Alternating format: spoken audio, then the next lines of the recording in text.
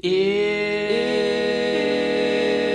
the Bible's got you tied in knots, if you're burdened with religious thoughts, come grab a drink and join the choir. It's Heretic Happy Hour. Well, hello there, everyone. Welcome to the Heretic Happy Hour podcast. This is our 51st episode, and we are so excited to get it rolling. My name is Keith Giles. I am the author of a couple of books, well, a brand new book coming out in just a couple of weeks, Jesus Unveiled, Forsaking Church as We Know It for Ecclesia as God Intended. Boom!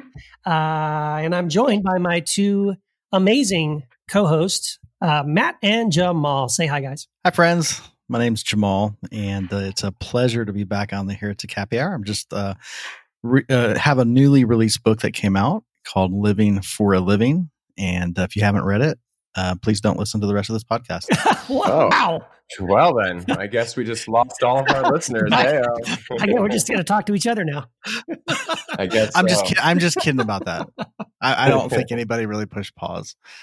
Jokes, just joke. I hope someone did, just to spite you. Yeah. Well, I guess I'm out of here. I guess I'm out. Hey, that makes me Matt DiStefano, author of Free to Love. No, that's not it. Author of Heretic and a couple other books. Yeah. And a new book on the way called Devoted as Fuck. So, Heresy! There you go. Double. Wait, thank you. Double dipping early on here. there's a cuss word in the title? There'll be a cuss word in the title? Well, I think the title will have to have like a little asterisk where the U is, but I see. So I like it. yeah. I like it. Well, thank you. I'm glad you like it. Not everyone will. No, it's going to be great. But some people will. Hey, everyone. I need to let everyone know that this episode is sponsored by our good friends at the Hope Center, a community resource center serving one of Alabama's poorest communities by providing a neighborhood market where neighbors can shop for food at no cost in an atmosphere of love and respect. Would you please visit their website at servealabama.org for more information and make a generous donation? Thanks so much. Yes, and as we have previously announced on previous episodes of the Heretic Happy Hour, we actually have a hotline, and that does make us unique and probably the best podcast. And the number is 240-343-7379. Again, 240-343-7379. We'd love to hear from the listeners. We'd love to get voicemails and texts and money, things like that. So here's we actually have a voicemail. Let's cue that up. Hey guys, I love your podcast, and I would love to hear your thoughts on something. I've come to a conclusion here lately that the teachings of Jesus are totally different from the rest of the Bible. Everything that Jesus did, he brought change. He brought the new way. All of the religious people back then were in an uproar at everything he was doing because he wasn't obeying the laws. He was telling the religious people, basically, stop being religious, stop being hypocrites, that their hearts were bad, What my question for you is, when Jesus ascended back into heaven, it seems like many of his followers went back to wallowing in the mud of the laws and being judgmental and condemning people to hell, and even the rest of the New Testament, much of it is totally different from the teachings and words of Jesus himself that you find in the Gospels. Why is that? Why are the Gospels part of the canon? I believe the Gospels are the canon within the canon. I'd love to hear your thoughts on this because I'm really finding out that Jesus is way different from the rest of the Bible. And if we could really take hold of this, I believe that American conservative Christianity would go down under. Thanks for your thoughts. Well, I guess what do you think? A lot to unpack there. Well, no, go for it. But that's a lot. There's a lot. That was a very long voicemail. We should have a time limit on these things. But I can't help it as I'm listening to this guy. I'm honestly, what I'm thinking in my head is, well, duh. Have you been listening to this podcast? Yes, I think exactly everything you just said is very, very true. And it's funny because I don't think it's obvious in the beginning when you first read through the New Testament, but I think you're right. Like when you read Jesus, absolutely, Jesus is that's why he's even contrasting his teachings with Moses and a lot of the Old Testament scriptures. I mean, he comes out of the gate of the Sermon on the Mount. You've heard it said, but I say to you, he's constantly contradicting. This is why the people are marveling at the end of the Sermon on the Mount, saying that he taught with authority, because he was assuming a lot of authority for himself by saying, I'm superseding everything you've heard so far. But it's also interesting, like he pointed out, how after Jesus, we don't see the disciples or the apostles like perfectly following the teachings of Jesus. In fact, what we see is them, like he said, almost immediately screwing it up and getting it wrong, right? It took a long time for Peter to figure out that the gospel was for the Gentiles. Really? And then there's also even the part in Acts, which I think I used to just gloss over it, but I think someone pointed out to me, it may be one of the first big mistakes of the early church was the place where the disciples, the 12 disciples, say that they shouldn't neglect the word of God because they're waiting on tables, right? And then they elect other people to wait on tables so that they can devote themselves to basically being in ministry, quote unquote. Mm. And it's sort of like, well, wait a second. No. That's where they screwed up, because Jesus would have, if he was there in person, Jesus would have said, hey, you idiots, waiting on tables is the ministry of God. That is the word of God. The work of God, the word of God is for you to be a servant. He even said to them when he washed their feet, do you know what I've done for you? Like, this is what I've modeled for you, that you would be the servant underneath, humbling yourself, washing one another's feet, not lording it over people. And then that part of Acts is sort of like, that was one of the first mistakes they made. And then kind of that set them on this trajectory where they ended up later on in the 3rd and 4th century of bishops and overseers and, pastors and all that kind of stuff. Yeah, I think it's a good point that you make. It's pretty obvious, especially if you read like Mark, that the disciples just didn't get it. And it's they're kind of depicted as idiots, but it's sort of understandable because Jesus was unique and he was creative. And there's so much to unpack with regards to his mission, his life, his death, his resurrection. And so it's sort of understandable that, we're still wrestling with these things on how to follow Jesus, what that really means. And so it makes sense to my mind that they wouldn't figure it out right away. And we still haven't quite figured it out. Yeah. I will sort of disagree, though, that I don't think Jesus completely is contradictory to what would be called the Old Testament. I think if you read the Hebrew scriptures, you do see a progressive way of going about things. There's a theological progression, there's a debate, there's a discussion throughout the entirety of the Hebrew scriptures. And there are what we might call contradictions, contradictory ideas, pushback. And I think Jesus just creatively teases the best things out of it. So I wouldn't necessarily say he completely contradicts or abandons or tosses out his scriptures. I just think he draws out the very best of them in a spirit of love, and I think that's the point of them. And that would be, I think, Jesus's point. It's that no, the goal of the law, it's all summed up in loving God and loving neighbor, which is really the same thing. Mm-hmm. So that's the spirit of it, and he just fleshes that out in the most creative, unique sort of way, which isn't always necessarily not typical of Judaism. That is typical of Judaism. Mm-hmm. So those are just my initial thoughts. Yeah. If I had to, I love the hotline. Everybody knows this. Yeah, we know that. We all know. Yes. But if I had to, for me personally, this voicemail is probably my favorite that we've gotten.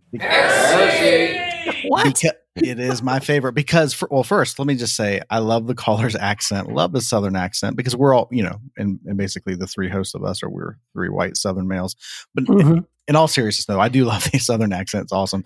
But I love what he's picking up on because it is a game changer. I would agree that you're noticing something distinctively different. What I hear the caller saying is there's something about the words of Jesus that seem distinctively transcendent, different than some of the other, and that's my understanding as well. The law, most of the law, these things, it's not inherently bad. There are portions of what was written in the Old Testament that are, I would call evil, because it's coming from a very darkened understanding. It represents God in a way that God is not.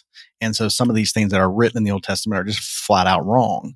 And I believe that a lot of Jesus' revelation, he was coming from an enlightened place. And so obviously he would contradict those portions. And like Matt was saying, there are some beautiful things. Obviously there was divine revelation happening, and there's always been happening. There's been divine revelation happening since even before there was written language. So obviously the Hebrew story is going to contain some of that. And I think there's some real uniqueness in the Hebrew revelation of the divine and their contribution to the world. And that obviously Jesus is a product of that, which is amazing. But I hear the heart of this caller, and I also see the same thing in the New Testament. You see a lot of, I think the writings of the canon that we have. And again, he mentioned the canon. Again, I don't think that's the canon. I believe that canon that we have today is a 4th century invention by the Roman Catholic Church. So again, there were many more gospels, many more writings that were out there. And what we have today is just what the select councils decided we would have. So it's not accurate, and that's not complete. It's not full. The canon continues. Honestly, I really believe that. Yeah. So, I mean, because really what we mean by canon, obviously the word canon means these are what we're going to measure the books by according to certain standards. But obviously, like, what's decided is what is inspired and what isn't. Lots of things are inspired. Right. So, again, so I don't want to get off on that, but I hear what the caller is saying.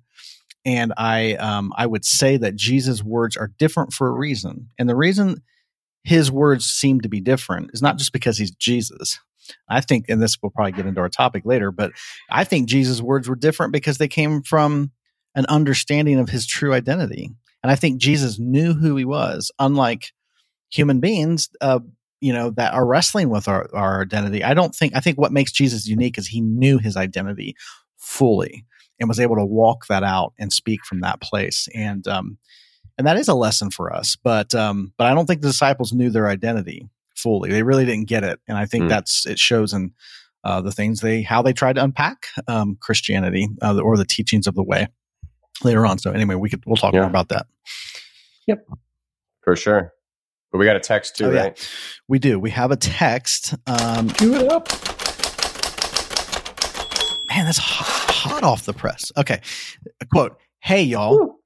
Here's a funny, or I'd rather say quite incestuous passage. It's Genesis chapter 19, verses 30 through 38. And basically I'll paraphrase here, that passage is the passage of Lot's 2 daughters who end up having sex with him after their mother was turned into a pillar of salt.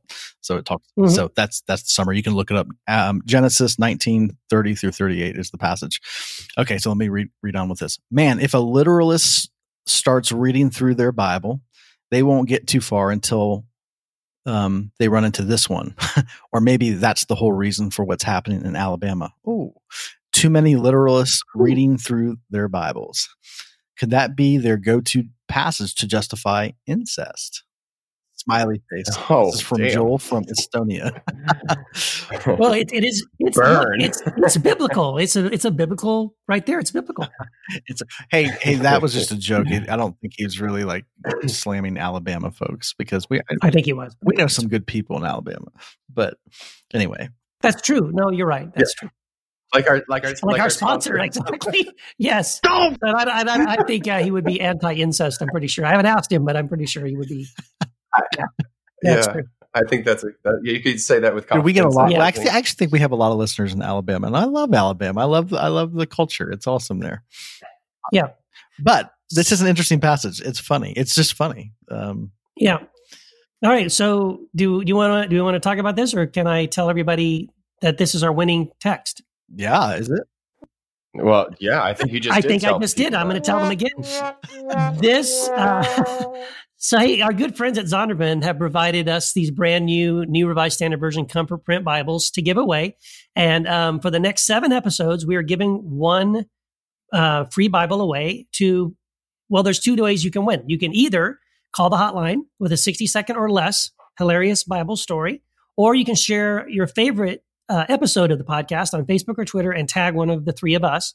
And our winner is this text that we just read. This is Joel from Estonia. So I'm not even sure where the hell Estonia is, but watch your mail in the next 8 to 12 weeks. You'll be getting a Bible in the mail carried by a pony up the side of the mountain, wherever you are. You'll get a free Bible. Thank you so much, Joel. And no, Joel's cool, actually. Joel's in our Facebook group, and he's an awesome guy.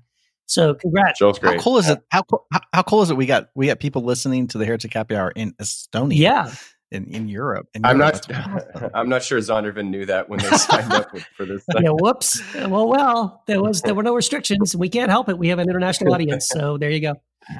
Right. It's super cool. I love Joel. I've actually really appreciated his just the passion that he approaches these subjects with. I think he's a really, really cool guy. Yeah. Awesome. Yeah. Faux show. All right. So is it time for our Heretic of the Week? It's the Heretic of the Week. Hi, I am Jim Palmer, and I am a heretic. Hi, Jim. Hey, guys. Hey. Oh, man. You know what? It is such an honor to have you on the podcast, Jim. So just for the sake of time, I know the answer to this first question could be very long. So why do people think you're a heretic, Jim? Well, I received a Master of Divinity degree from Trinity Seminary in Chicago. Following that, I joined the pastoral staff of the largest church in North America, then eventually left and founded and pastored a successful non-denominational church in Nashville, Tennessee for a number of years. Then had a crisis of faith because I noticed that my upstanding, bulletproof, evangelical, biblical orthodox theology didn't seem to really be touching the brokenness, dysfunction, and suffering of the people in my congregation. And to be honest, it wasn't really touching that suffering in my own life. So that crisis of faith sent me packing. I left professional Christian ministry and to find out what was wrong, what was real, what wasn't real. That's when I started writing books in 2005. And over the course of writing 5 and just finishing my 6th book, I have earned the label of heretic. In fact, the actual label was pinned on me after I had written my 3rd book, Being Jesus in Nashville, when my book contract was canceled and my manuscript was rejected under the accusation of being a heretic and no longer following Orthodox biblical theology. So it is an official designation I've been given. But there are plenty of people who would use the word heretic and actually would use a lot of worse words than that to, describe myself and call down the judgment and fire and wrath of God upon my head and things like that. So right. That's kind of what puts me in the heretic camp is my deconversion from much of my previous Christian belief system, the deconstruction and moving beyond the confines of my evangelical theology. Yeah. Okay. I mean, I'm sure so many of our listeners have experienced the same sort of thing, including all the 3 hosts of this show. Could you maybe unpack just for a few moments, if you don't mind, what were maybe some of the things that you replaced your evangelical doctrines with? And specifically, which ones are the ones that people gravitate toward calling you a heretic for? Well, the reason why I was branded a heretic as a result of being Jesus in Nashville was a combination of making Jesus a little too human and perhaps making myself a little too divine in terms of putting myself and Jesus on equal footing. So I think Jesus, in my view, was extraordinary, not because of his divinity, but because of his humanity. So for sure, if a person tinkers with Orthodox Christology, the divinity of Jesus, that this is certainly going to get you into the heretic camp pretty quickly. Yeah. But thinking about a lot of my previous evangelical Christian theology is that I think one of the things that happen is that when people deconvert or deconstruct their former Christian beliefs, then I think what they think, what needs to happen is that you replace them with new and improved, more progressive, kinder, gentler, universalistic type beliefs. And so you just recreate a different belief system with what seems to be more expansive, more liberating kinds of beliefs. But I'm not sure exactly how that necessarily is the only route to go. Why does the spiritual life have to kind of be anchored in this idea of having a set of beliefs that supply, answers to life's greatest existential questions, which I'm not sure that we will find any conclusive answers to them anyway. So one of the things that I did in terms of my life after religion is to quit the hamster wheel of conceptualizing God, theological matters. It's really a Western phenomenon that we think that the way we grab a hold of spiritual truth or spiritual reality is this thing we do in our mind by conceptualizing ideas, that back in my church days, you could take our beliefs and put it on the back of the church, the Sunday program or brochure, as we used to call it. And so why is that? Maybe there's a whole set of different questions that ultimately don't really have a lot to do with the existence of God, life after death, the purpose or meaning in life. So one of those questions is something as simple as, how about this as a question? Am I living life well? What about that as a question? Right. Am I living life well? Well, first off, you'd have to decide, what does that even mean? What does it mean to live life well? Yep. Right. And then going down the road of pondering what that means for you and creating a life of meaning, purpose, well-being, fulfillment, satisfaction, joy. And that may have very little to do with answering these kinds of theological questions. So, religion gets us all stirred up on questions about things like the afterlife. But what about the question of the here life? Right.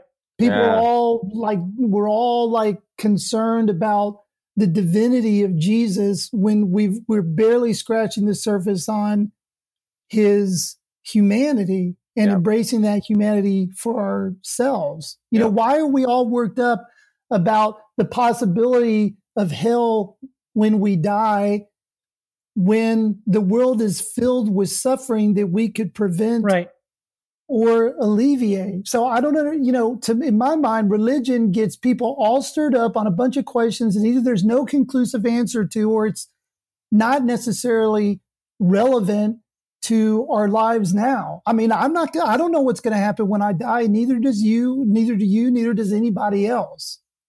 Right. I'll deal with that when I die. I'm not dead now. I'm alive. So yes, I need to figure out how to live, how to embrace life, how to self-actualize, how to become fully what and who I am as a human being. But religion never taught me that. Religion never gave me the tools to develop myself to actualize my fullest potential and possibilities as a human being. Right. Yeah. And so I think it's interesting. I agree with you. I think we've majored too much on, and we can get into why if you want, but I mean, I think it's demonstrably true. Christianity, especially in America, has been more about information and having the right beliefs and having the right information about God, rather than an experiential spirituality that does then get on to more like what is good for my life right now, like you're saying, like what are things that bring me life today, peace and joy and happiness and fulfillment, and my beliefs about this doctrine or that doctrine, or what happens after I die. Those things don't even get close to touching anything at all about any of the actual practical things that I might need to work out to live my life right now. Yeah, I mean, when I think about today, for example, I'm a runner. I do a lot of running. I usually run early, so it's not uncommon for me to catch a sunrise when I'm running, and I can stop and appreciate the beauty of it. It can evoke feelings of awe and wonder in terms of thinking about my place in, the interrelated web of all existence. And it doesn't require beliefs about the sunset. I don't need a sunset theology. I don't need a doctrine of the sunset to enjoy it. I want to know, what is your sun theology? I mean, there isn't any added value by taking the human moments of our lives that are deeply meaningful and satisfying and then sort of adding some explanation or some belief to it. I don't see where the value add is at. I can, along the everyday paths of life, I am capable of offering compassion and acceptance and love to another human being. I can come alongside another person in the midst of their suffering and find a human solidarity with almost any human being. It's a direct and unmediated experience of what's real. I don't need a doctrine. I don't need theology. I don't need a belief system. I just need to be all there, and in that direct and unmediated experience of life. And that's why often I use the phrase, life is my religion. Religion taught people to separate the sacred and the secular. The sacred stuff is when we go to church, when we go to religious places, when we read the religious books, when we talk about religious things, when we're connecting with the religious gurus, and then everything else is secular. Right. And it's a false distinction. Either all of life is spiritual or none of it is. Amen. It's not like a thing is spiritual. Spirituality is something that you bring into life, or you imbue, you bring it into the moment. It's not like something that you find somewhere and you don't find somewhere else. Right. Yeah. Everything you're saying, Jim, is this is Matt, by the way, is like so resonating with me, because I've come to the same conclusions, in my process of deconstruction. I got to this, patristic universalist place. And now I'm just like, that helped in some way, because I think beliefs do matter in some way, because they certainly are a lens with which we view the perfect now, the present moment. But in a real way, like they're just secondary to the actual present moment. And that's why I personally have found, I've gravitated towards like Buddhism and Mahayana Buddhism. And what you're saying speaks just so much truth. But my question is since you mentioned that you grew up in the evangelical world, what were some of those? So what I'm saying is that you obviously haven't been always viewing the world in the way you do now.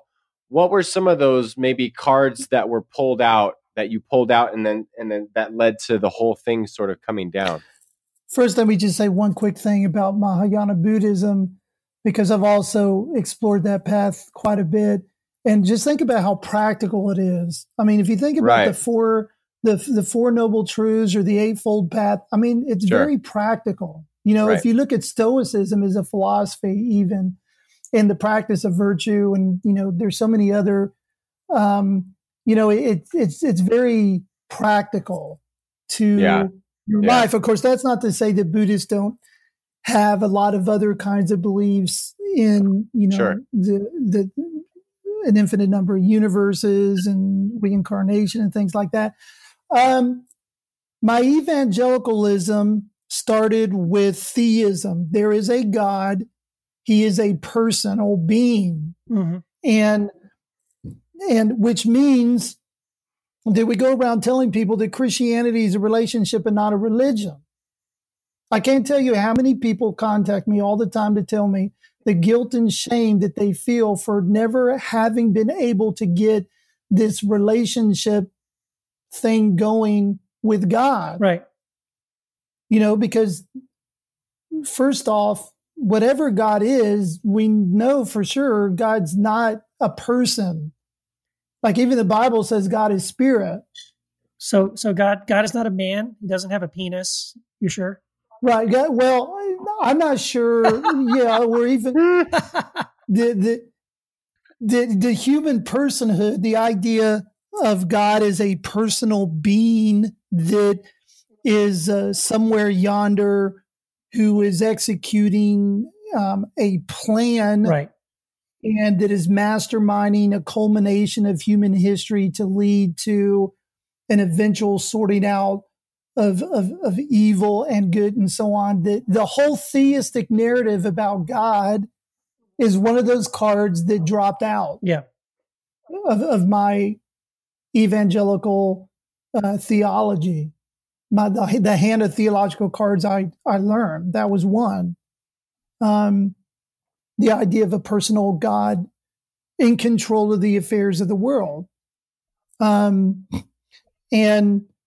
of course, there's a lot of other perfectly fine possibilities that one could think through in terms of a God that is pleased with allowing human beings to utilize their inherent tools and capacities, their potentials and abilities to create a meaningful path forward. Who's to say that said God wouldn't want that to happen, for example, versus the idea, which I learned in evangelicalism, which is human beings are powerless, we're weak, we're incapable, we lack wisdom, we lack the ability, we're inherently sinful, our hearts are deceitful, and we're not capable of really directing our lives or this world in a meaningful and good way. That's what at the very core of Christian theology is that there's something inherently, intrinsically wrong with who you are. Like naturally, you were born wrong. Now you can be forgiven and you can somehow receive the righteousness of Jesus. And so every time God looks at you, he doesn't really see you, but kind of looks past you and sees this righteousness of Jesus, which kind of makes up for your flaws and your shortcomings. To me, that's one of the biggest wounds religion has inflicted upon humankind. Yeah. So the idea of original sin went, theism went, original sin went, the idea of heaven and hell as a location somewhere beyond in the Netherlands where all your dreams come true, kind of the Disneyfication of religion, that fell out as well. Yeah. So I'm curious. As you were talking, there's a couple of thoughts. So I know you personally don't. So it sounds like what you're saying is for you reached a point where you sort of rejected even not just Christianity and evangelicalism, but really even the idea that there is a a God who is a person that we could know, or a heavenly Father who loves us, or anything like that. Okay, can I say one thing about that? Yeah, go ahead. So there's two things I think people confuse that are pretty important about, with respect to Jesus, and mentioning the Father. Mm-hmm. Okay. Is it huh? Oh, I'm sorry. I didn't. Go ahead. Well, all I was going to say is it possible that we all know that trying to describe ultimate reality or God, even almost all religious people say that God can't be comprehended. Is incomprehensibility to the ultimate reality that we're pointing to when we use the word God, right? God is a word. There's an etymology to it. We use the word as a marker to try to identify something that is really beyond all identification. We say it's infinite, it's incomprehensible, it's unfathomable, it's a mystery, and all this stuff, which is why it's so strange in the next breath we define it with all our creeds and theology and stuff like that. But right. What about this? Well, couldn't it be that when Jesus was talking about, when he was trying to identify what he saw was at the very heart, the very essence of life, at the very center of the mystery of it all, is something that he experienced in a very personal way, like, for example, through love. Right. Like that's how Jesus seemed to experience what he believed to be at the very heart and essence of life. And so he chose to speak of this as Father, because that would have been a useful metaphor you could have used if you were trying to talk about this sort of thing in his Jewish tradition, where the idea of a father was a fond notion. It was very personally fond notion of someone who was strong, but caring, loving, loyal, and all these sorts of characteristics. Yep. I agree with you on that. I was even going to say, when you were describing the Christianity that I think we're all familiar with, and we've touched on this before, the idea that, which I reject, and I think most of us reject, and most of our listeners reject, this idea that this theology of Christianity that says that original sin, you're a worm, you're a wretch, God can barely stand to look at you, but because of Jesus, what is it Augustine said? Luther said we are dung covered snow or something like that.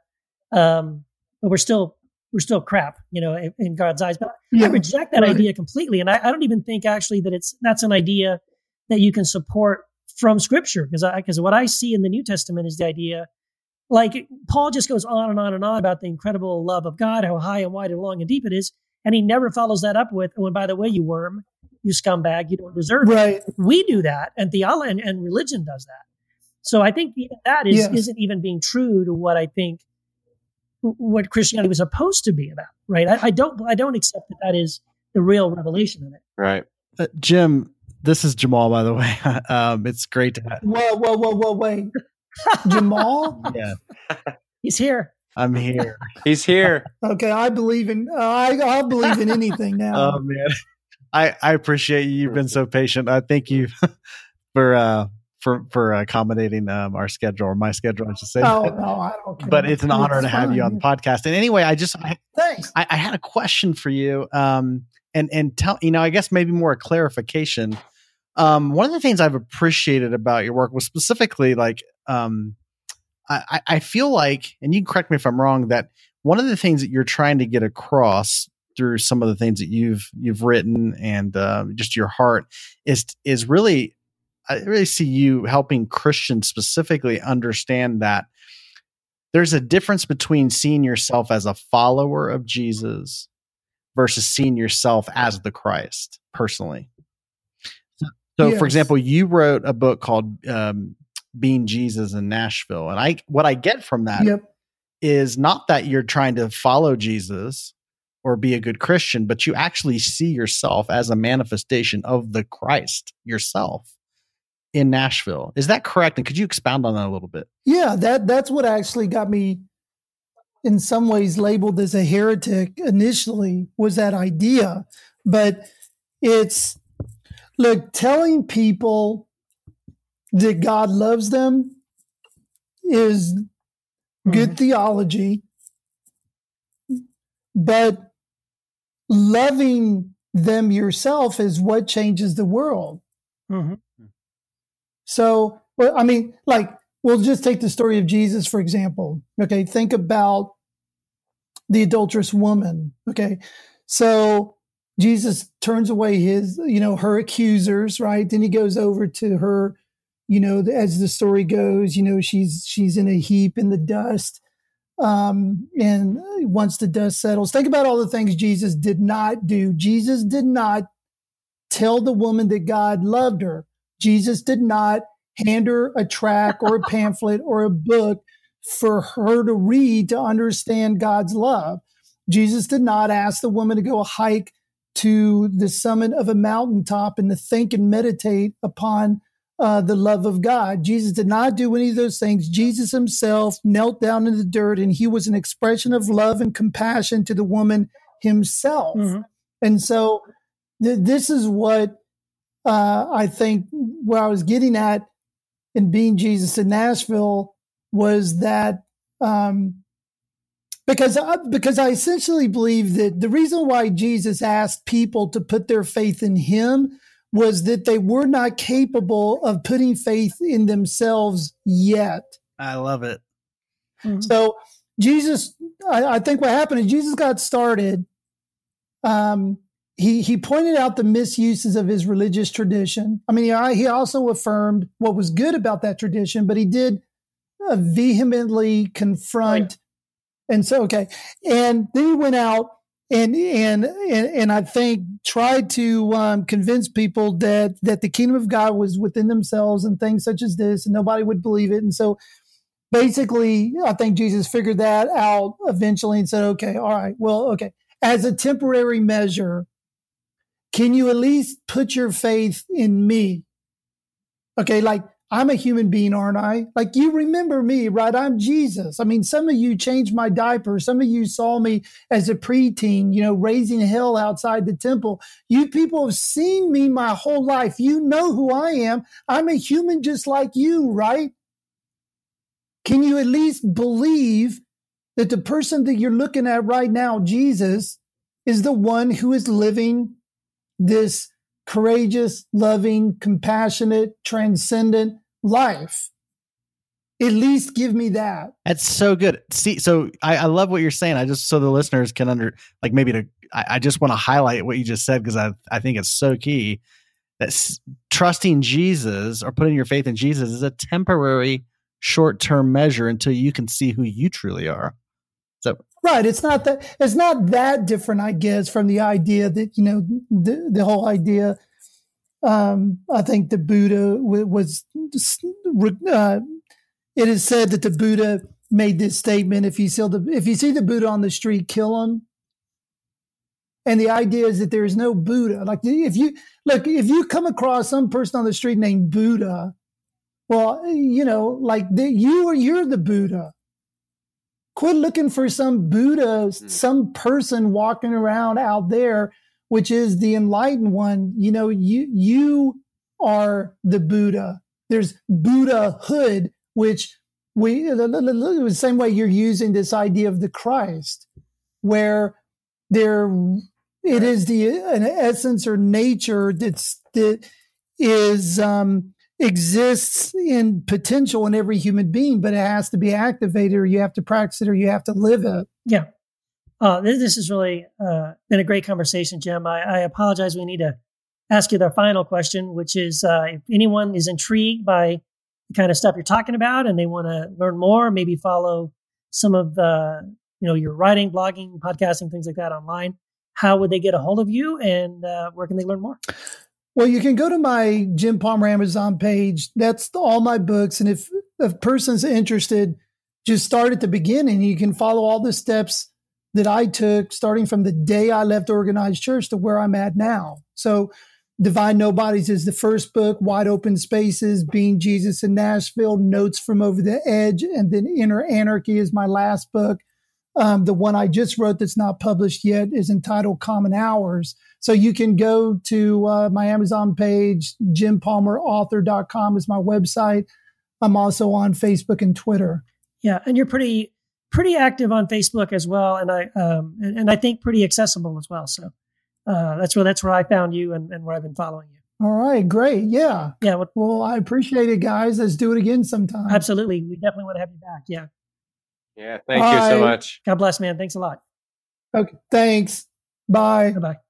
My man. Wow. My man. Hey, guys. Jim Palmer. What do you guys? Mm-hmm. He's the real deal.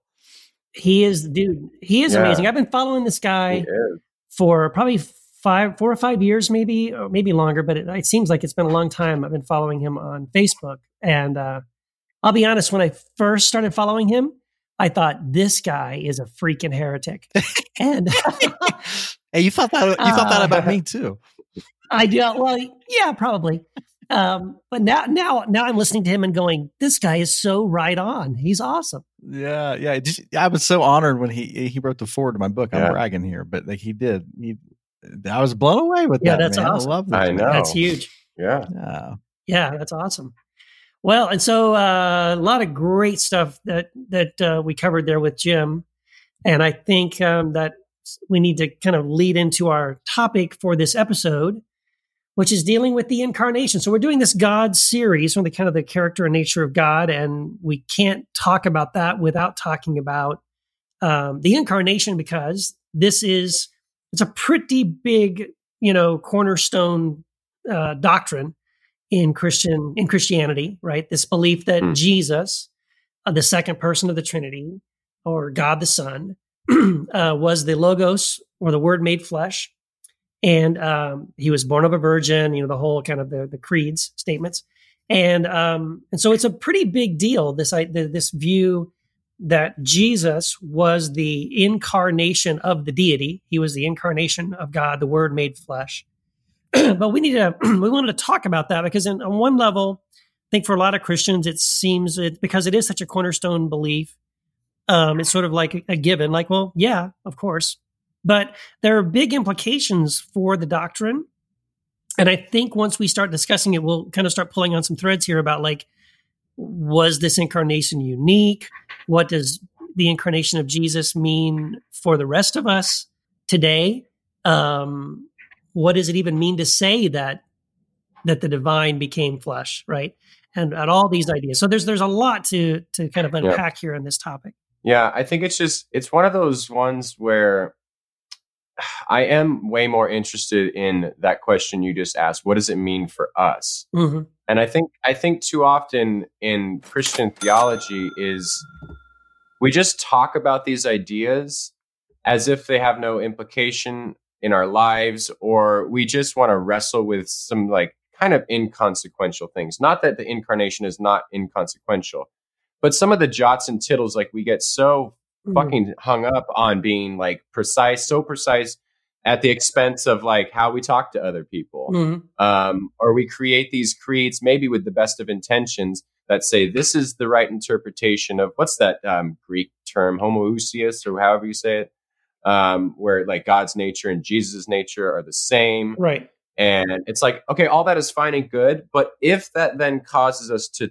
divide, if we're going to divide over how we interpret the incarnation, then I think that's where we really miss the point. And I think in a lot of these conversations, that's what always strikes me is like, yeah, it's important, but sometimes it becomes so divisive on how we just have to always be so precise or so correct. And I think this is one of those very, very mysterious ones, at least for me. Yeah. Well, it was a big deal. Like you said, I mean, I think today it's not so big a debate for Christians today, but if you could go back in time and look at really starting in the first century, this was one of the biggest debates, between early Christians, the Jewish Christians, Gnostics, followers of Arius of Alexandria, all these kind of people. Like, this was a hot topic. This was highly debated. People were really, really concerned about how do we slice this? How do we parse this? Like, and what does it mean to say that Jesus was the Word that the Word was made flesh and was incarnated in Christ? And the whole idea of being fully God and fully man. But then there were lots of variations, of course, that kind of didn't survive to today. But different ideas of like, well, Jesus became the Christ. Some say Jesus became the Christ at his baptism. Some say at the incarnation, like at his birth, even pre-birth in the womb, he was incarnate. But others say that, well, and again, there's scriptural basis for some of this, that he became Christ at his baptism, because that's when the Spirit descended upon him. I think some also taught that he was incarnate in the sense that he became Christ at his resurrection. So he was never Christ until the resurrection. So this... Well, and Bart Ehrman, remember, he points out that there's this progression in that thought. Yes. In our interview. Yeah. Yeah, exactly. So yeah, it's not so much. I mean, I don't think I've ever heard anyone arguing and debating this topic today. The debate, the only debate I see on this topic has to do with sort of because there's a very minority, but there's good numbers. There's what's called the oneness Pentecostal movement, and there's a lot of oneness doctrines, and their belief, it's more of a denial of the Trinity than it is. I mean, I think they would still say that Jesus was the incarnation of God. They would just deny that there were three separate persons. So I've seen that kind of an argument, but most Christians today are not arguing over this question of the incarnation. It seems like it's a settled issue, but like you said, at the end of the day, so what? Well, like what does that have to do with me? And that is more interesting to me to say, what does the incarnation of Christ in Jesus, what does it mean for you and me today? That's the $1 million question. And that's where this whole topic is not settled. And I really believe that Christianity is ineffective precisely because we don't understand this concept. Christianity has largely been ineffective at transformation. Largely. I mean, most people that grow up in the church believe these doctrines, and they believe that no one will argue with you. You go to any fundamentalist church, whatever, and you ask them, hey, do you believe Jesus is God? I mean, that's a tenet. That's absolutely, you can't, you don't really have a choice in that matter. But their life is not affected. They're not transformed because what we believe about Jesus being, I mean, it's fine and dandy to believe that this is there's a theologians would coin the term with the theosoph. I can't remember. I can't pronounce the easy phrase, for you to say. Yeah, it's the union between the divinity and the humanity, and like somehow there was a unique human who lived 2,000 years ago who was the only one who ever lived who is the perfect combination of fully God and fully man. That makes no difference to human lives unless Jesus is actually making a statement about all of us. Now, if he's not, if it's just about him, doesn't matter.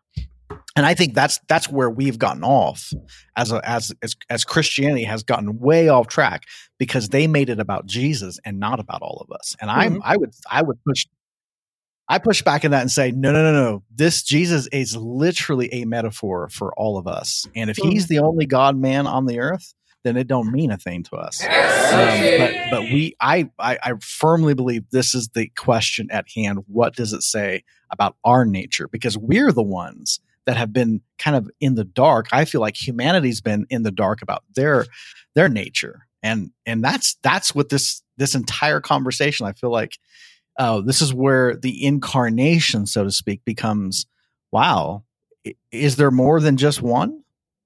Yeah. That's I would agree with Richard Rohr when Richard Rohr says the incarnation didn't happen 2,000 years ago. It actually happened at the Big Bang.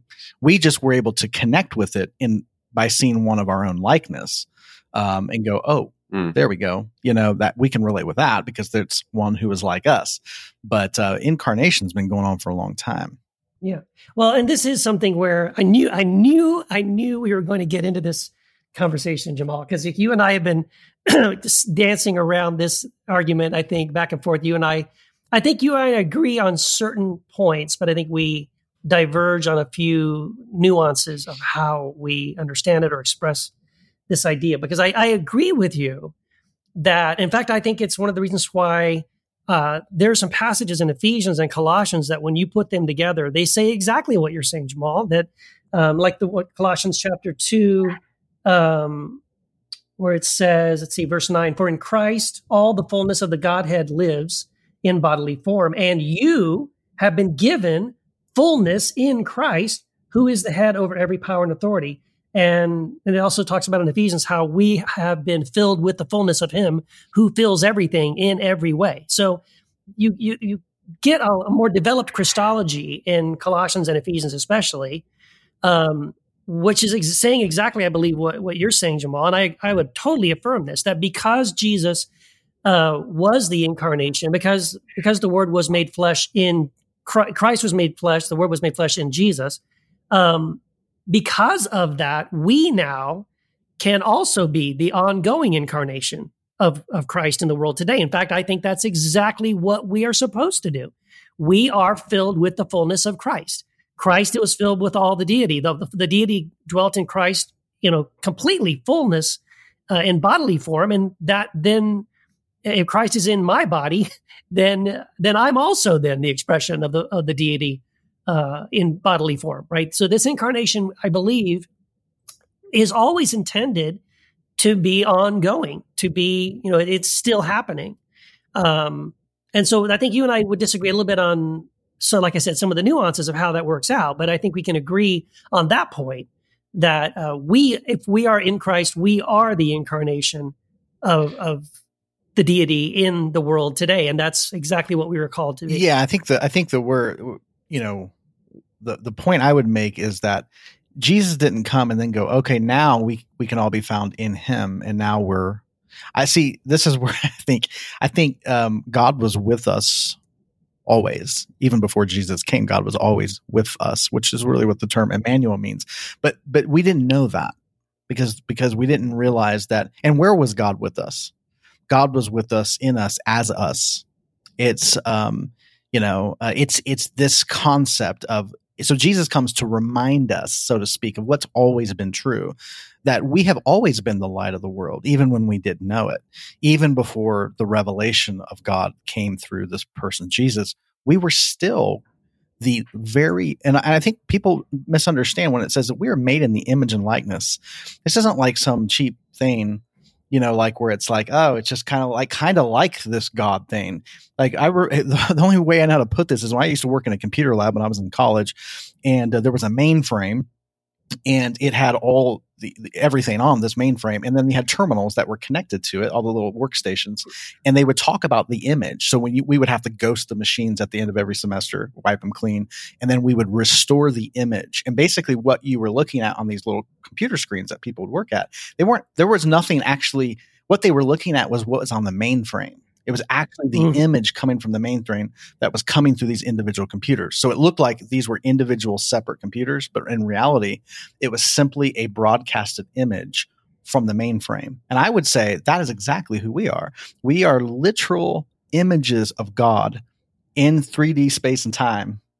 And it's not like, and it comes through our humanity. So it's this perfect union of God and human together in space and time as incarnation. This is not unique to Jesus. It's all of us. Jesus is I believe the revelation of that, because he knew it and was able to impart that to us, but it was always true. Yeah. So let me, so let me just kind of talk about this, because because you and I have been going back and forth on this, Jamal, and I am writing a book coming out probably the end of this year on universalism. I kind of took some time to dive into this question. And so here's what I noticed. So trying to figure out this idea of like, are all in Christ, and is Christ in all, and all that kind of stuff. So what I noticed was, and I want to thank Brad Jerzak, because Brad Jerzak had written a couple of articles that kind of helped me along this line, was that there seems to be this idea that Jesus develops in the Gospels, in the Gospel of John, but also in Matthew and in other places, this idea that, so for example, when Jesus is talking to the Pharisees, he acknowledges that they are the children of Abraham. I think it's in John 8. He says, I know that you are Abraham's descendants. He says, but you are seeking to kill me because my word has no place in you. He says, I speak what I have seen with my father, and you do what you have seen with your father. And then that whole section there in John 8, starting in verse 17, all the way to verse 44, is Jesus unpacking this idea that by imitation of your father, you indicate who your true father really is. So if God is your father, you would do the things that God does. This is what he says in the Sermon on the Mount. Love your enemies, turn the other cheek, bless those who curse you. Why? Because if you do, you'll be like your Father in heaven, who lets it rain on the just and on the unjust. So because God does these things, if you imitate God, you would be proving that you are of your father. So here in John 8, right, he's saying to the Pharisees, I know that you are Abraham's children. I know that. I know that even technically you are the children of God. But because you want to kill me, you are of your father, the devil, he says.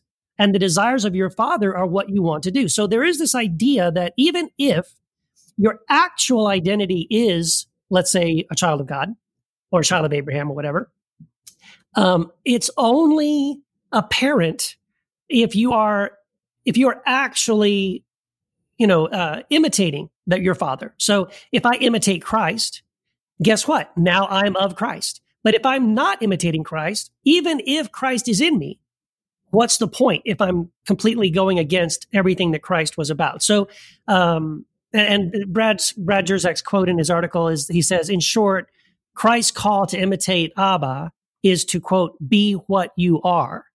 It is to make the truth of your being, children of God, the way of your being, the imitation of the Abba. So that's why orthopraxy is so important, right?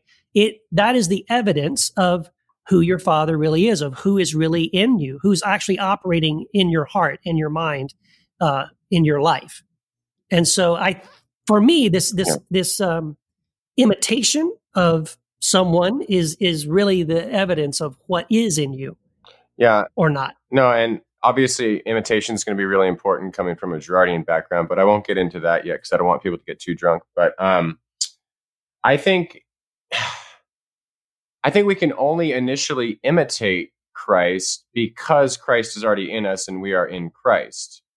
Right. So it's not like we can go about starting to imitate Christ and then Christ will be like, okay, well, he's shown that he can do some good things here. I'll be in you and you in me and all this.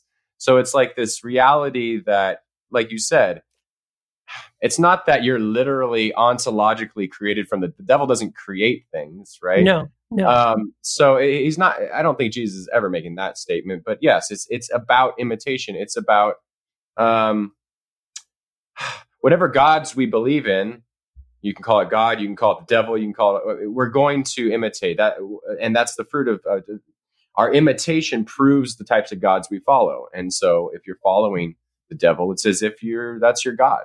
Right. But for me, I guess the question becomes a good question for me is, do we just see Jesus as like the first person who realized this, or like it's always been true, like Jamal, you would say, and is it just that it's like actualized in the most unveiled way in Jesus, and now we have a model? Mm-hmm. Or could it have been someone else who realized it first, and then we'd be worshiping some guy named Daniel or something? Well, but that to me is the real problem, is that why do we jump from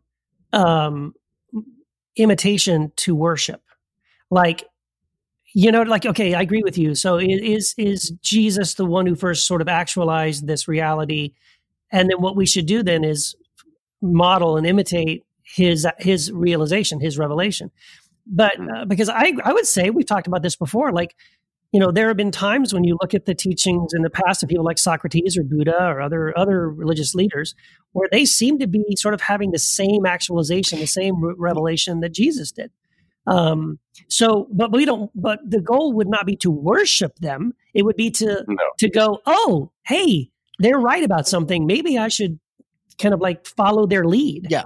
I think worship of other people only gets off when we make them exclusive. And I have no problem with worshiping people as long as it's not just exclusive. As like, I don't think Jesus wanted to be exclusively worshiped as God in a way that would prohibit us from doing that. I don't think so either. From other people. But I want to push back something. I want to make a really strong distinction. Again, I hear what you're saying, Keith, but I would disagree with the assertion that imitation is contingent upon being in Christ, because I don't think that's why people imitate Christ.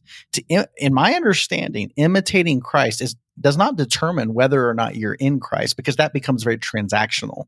Okay, I am in Christ if then I do these things. I understand some of the writers in the New Testament phrase it that way, and I would just disagree with them. I firmly believe that imitation is contingent upon, and I believe this, Jesus referred to this, imitation of Christ, of Jesus. Imitation of Jesus is contingent upon us knowing who we are. So if somebody doesn't imitate Jesus, it's because they don't know who they are. And that doesn't make it, just like an orphan. Someone can be running around saying, I'm an orphan, but that'd be a medical impossibility. So an orphan is somebody who feels like they have no parents. But then as soon as, let's say they get reunited with their parents, they're going, oh no, you're actually not an orphan, because now you see that you have parents. Okay, it's the same thing. Most human beings are running around with an understanding, a darkened understanding of their identity. They feel cut off from God. They're operating as if they're separate. And so therefore their persona is not accurate. So therefore they're not operating as beings of light. But we are at our nature beings of light. So what Jesus does is he says, okay, I am the light of the world, which Christians have no problem declaring. But he also said, but you are the light of the world. And it wasn't contingent upon their behavior. It wasn't contingent upon them understanding the right information or imitating him at all. It didn't have anything to do with imitating him. He was telling them, you are the light of the world, and no one can take a light and hide it under a bed. And the reason it was being hidden is because they didn't precisely understand their nature. And Paul does the same thing in Corinth when the Corinthian believers are like having sex with prostitutes and incest is going on. And he starts the letter by saying, to the holy ones, the saints in Christ, he's reminding them of who they are. It had nothing to do with their behavior. It was not contingent upon their behavior. So this, in that sense, I would agree with Paul and say, yes, he's calling them back to who they are, which is the key. And in my coaching work with people, this is the number one, this is the root of all problems, is perceptions of separation from God and from one another. And because that separation is an illusion, it does not exist. And I just feel really passionate about that, because it's like, I don't think it's contingent or transactional, but we do need to know it to be able to live according to it. Right. And again, I don't think you and I are disagreeing on this, Jamal. I'm not saying that until you imitate Christ, Christ isn't in you. I'm not saying that. In fact, that's why I use the example about, Jesus talking to the Pharisees. Right. Jesus begins by saying, you are the children of Abraham. And I got that. But because you're not acting like Abraham, what you're doing is acting as if your father is Satan. Sure. And so I think so that's what I would say is like, yes, Christ is in everyone, but until you are, let's go back to this idea in 1 John where it says, God is love, and all who live in love live in God, and God lives in them. Yes, but only if you are living in love, right? And when you're living in love, then, God is alive in you. God is now active in you. It doesn't mean he wasn't in you. It means he wasn't active. It wasn't apparent. It wasn't obvious. Like no one could look at you and say, whoa, God is alive in that person. Because what they would see is that, well, it looks like Satan is alive in you, because that's all I see coming out of you. So what I mean is that imitation is sort of evidence of what you're living out of, what reality you are affirming, in yourself. So let's go back and say this. I think it's possible, and I think it's very possible. I think it's actually something that we can observe, that there are people who are living out of love, I would even say are living out of the Christ-like nature, who would never tell you they're a Christian. Totally. Right. I think I think it's a metaphor. So Jesus, a lot of times we get caught up in the person of Jesus, but what if Jesus is simply a metaphor, like the idea of the virgin birth?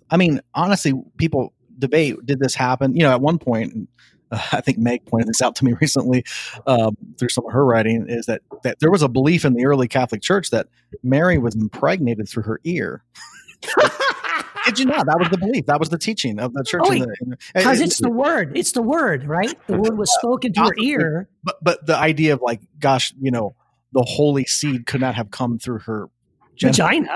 Yeah, it's just asinine. But the whole thing, though, what is the beauty of the virgin birth is that we have a metaphor, and that's where I think myth. And again, by myth, I'm not saying it did or didn't happen. There's beauty in every myth. There's truth. I feel like that is trying to be communicated in mythic stories. So when you have the virgin birth, what you have is you have people saying, wow, there was a union between the holy, the divine, and the earthy of humanity.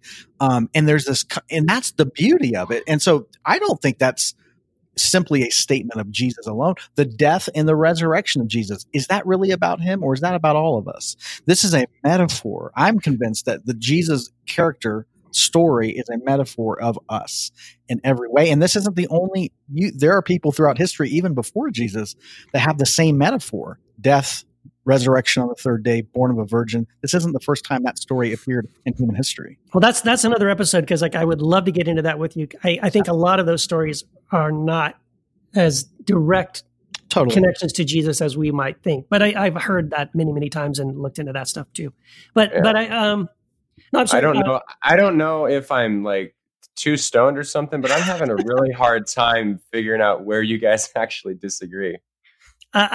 You're right. Actually, I think it's just that we each think that we disagree with each other, and so we keep, and it's because we keep expressing or emphasizing different parts of it. I think it's that you each are maybe emphasizing different things that both could possibly have a lot of truth in, and that's, I think, where I'm landing. It's like, yeah, I think we're agreeing that it's all about being, understanding our nature, our true nature, our divine nature, as image bearers of a good God who is love and all that. And then also saying that it's the imitation part is proof of that, is the fruit of that. And I think maybe, Keith, you're just emphasizing that part, and Jamal, you're emphasizing the first part and not actually disagreeing, right? Which I find fascinating, because we're convinced we got to, yeah. And so we got to take shots when you guys start agreeing now, and it might be too much for people to handle, because you guys seem to agree a lot. Well, I think maybe it's not that I disagree with Keith. I'm more. I do disagree with Christianity's understanding of this. I feel like historically, when you look at the story, even the creeds go wrong. I think when you start naming Jesus as the second person of the Trinity, you've totally lost it, because at that point, when that was developed, I don't think Jesus ever said, "Hey guys, I'm the second person of the Trinity. You need to understand this." I'm pretty sure he didn't. Yeah. And so, like, this whole thing of, I get there again, it's another story. The depiction of the Trinity, Father, Son, Holy Spirit. This is a metaphor. It's not actually how it is. So there's not actually a guy, and then there's a son, Jesus, and then there's it's just Jesus probably represents the Christ. But by Christ, we have to understand that this is everything in creation.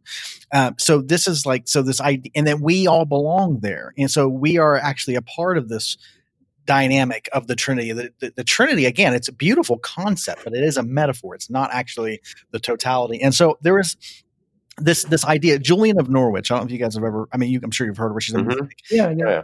She was not, accepted by the Christianity of her day, but later has been seen as a saint, I think, in the Catholic Church, or at least as a mystic, and she's respected now. But her message was very controversial for this very reason. But I want to actually, in Richard Rohr, he has this daily meditation. Someone sent this to me, and I thought it was amazing, because this is what we're talking about. But I just want to kind of quote her a little bit. She makes a statement. She said, "God is in everything. God is nature's substance, the very essence of life." So she speaks of smelling God, of swallowing God in the waters and juices of the earth, of feeling God in the human body and the body of creation. And so, basically what she's emphasizing is that the material substance of the earth, of our bodies, of everything is not just that God is in it, that it is actually the manifestation, the incarnation of God, which is what people would call panentheism. But this is actually a very old idea that was floating around in Christianity for a long time. And I actually think Jesus, so we look at Jesus and we go, wow, look at this amazing, we celebrate Christmas because it's God becoming a baby, and we marvel at that. But that is every baby. That is everything.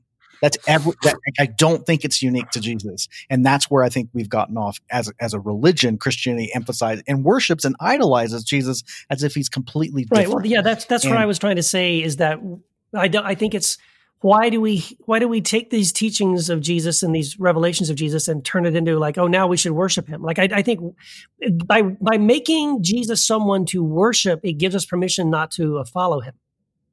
You know what I mean? Right. Right. Yeah. So we just think all we got to do is worship. Yeah, I think or to deny the nature of another person. Ourselves. Because then we say you're not like Jesus. Right. Jesus is unique. You're not like him. This is the message of Christianity. Well, and you can't be. It's drives me crazy is the idea of like, not only are you not, you can't be. It's impossible. You can never. He was Jesus. He was God the Son, and therefore you could never be like him. That's the absolute opposite of everything Jesus said. Totally. Even in 1 John, it says, "As he is in the world, so are we." Yes. So it's like. You would not believe how many people say, well, now that's heresy, Jamal. You making yourself out equal with Jesus. You're making yourself out equal with God. Wasn't that what Jesus did? Isn't that why they tried to kill him? And we're like him. We're imitating him. So no, I do think that's, I very much do. And you and I agree on this part, Jamal. I think that is a very lost key teaching of Jesus and even the early church. I mean, it's in the writings of Paul, this idea, this idea that this profound mystery, the glorious riches of the mystery, which is Christ in you, the hope of glory. We are. Well, and Paul was so confident of it that he said, imitate me as I imitate. Yeah. Right. And he could have just said, imitate me. Or imitate Christ. We could have said that. I mean, I think we can say that. That's the beauty, though, is to say, I always encourage people, in some of my coaching work, we have these affirmations. Look in the mirror and say, I am the light of the world. I mean, say it to yourself. It's crazy. Tell people that I'm the light of the world. So are you, but I am too. You are, I am, we are. We are the Christ. We are the ones we've been waiting for. I mean, it's just to really embody that. It doesn't mean you're perfect. Doesn't mean you make mistakes. And we are perfect, but we make mistakes. We're growing. We're learning. So it's like, I agree. Like, it doesn't mean we haven't learned everything there. It's not like a prideful thing. People think, oh, that's prideful. No, it's just true. It's accurate. Like we are literally the offspring of divinity in space and time. There's no other way to put it. And we really need to understand, really hold our heads high and feel that essence in our being. It's huge. And I believe Jesus demonstrated that. We can look at Jesus and say, yeah, look at this man. This conversation, man, it could go on for hours and hours, but we are up against it. So just want to leave you all with this. We have a website, heretichappyhour.com. We have a Facebook group. That's where we can, if you join the Facebook group, you just search Heretic Happy Hour in there. This is where we can carry on the conversation, because obviously there's so much more to say. And please, this show does cost money. And so we do offer people who do support us a lot of extra good bonus shit on Patreon. So go to patreon.com/Heretic Happy Hour and subscribe, support the show, keep us going. And we will be sure to drop as much good stuff in there for you. Oh, yes. And I wanted to also let everyone know I am going to be doing my second United We Stand event, this time in Costa Mesa, California on Saturday, June 22nd. And I would love to see you there if you're in Southern California. You can find out more at faithandpolitics.us or just look for a link on my Facebook page. Awesome. And this podcast is available on iTunes, I believe, right? So far. Yeah, it's still for the last 2 years. Awesome. Last 2 years. Yeah. Cool. That's fantastic. So if I could ask a favor of all the listeners, we can go there and rate the Heretic Happy Hour, only 5 stars, and write good things. Give us good reviews and lots of stars, because that really, really helps the Heretic Happy Hour kind of get exposure and get out there. So the more reviews, the better. If you've been listening to this and you've appreciated the show at all, I would just encourage you, please. It's easy. It's free to do this. You just go to iTunes and rate and review the Heretic Happy Hour, and it'll go a long way. So we really appreciate it. Yes. Do it. Do it now. Yes, and let's worship each other this week, guys.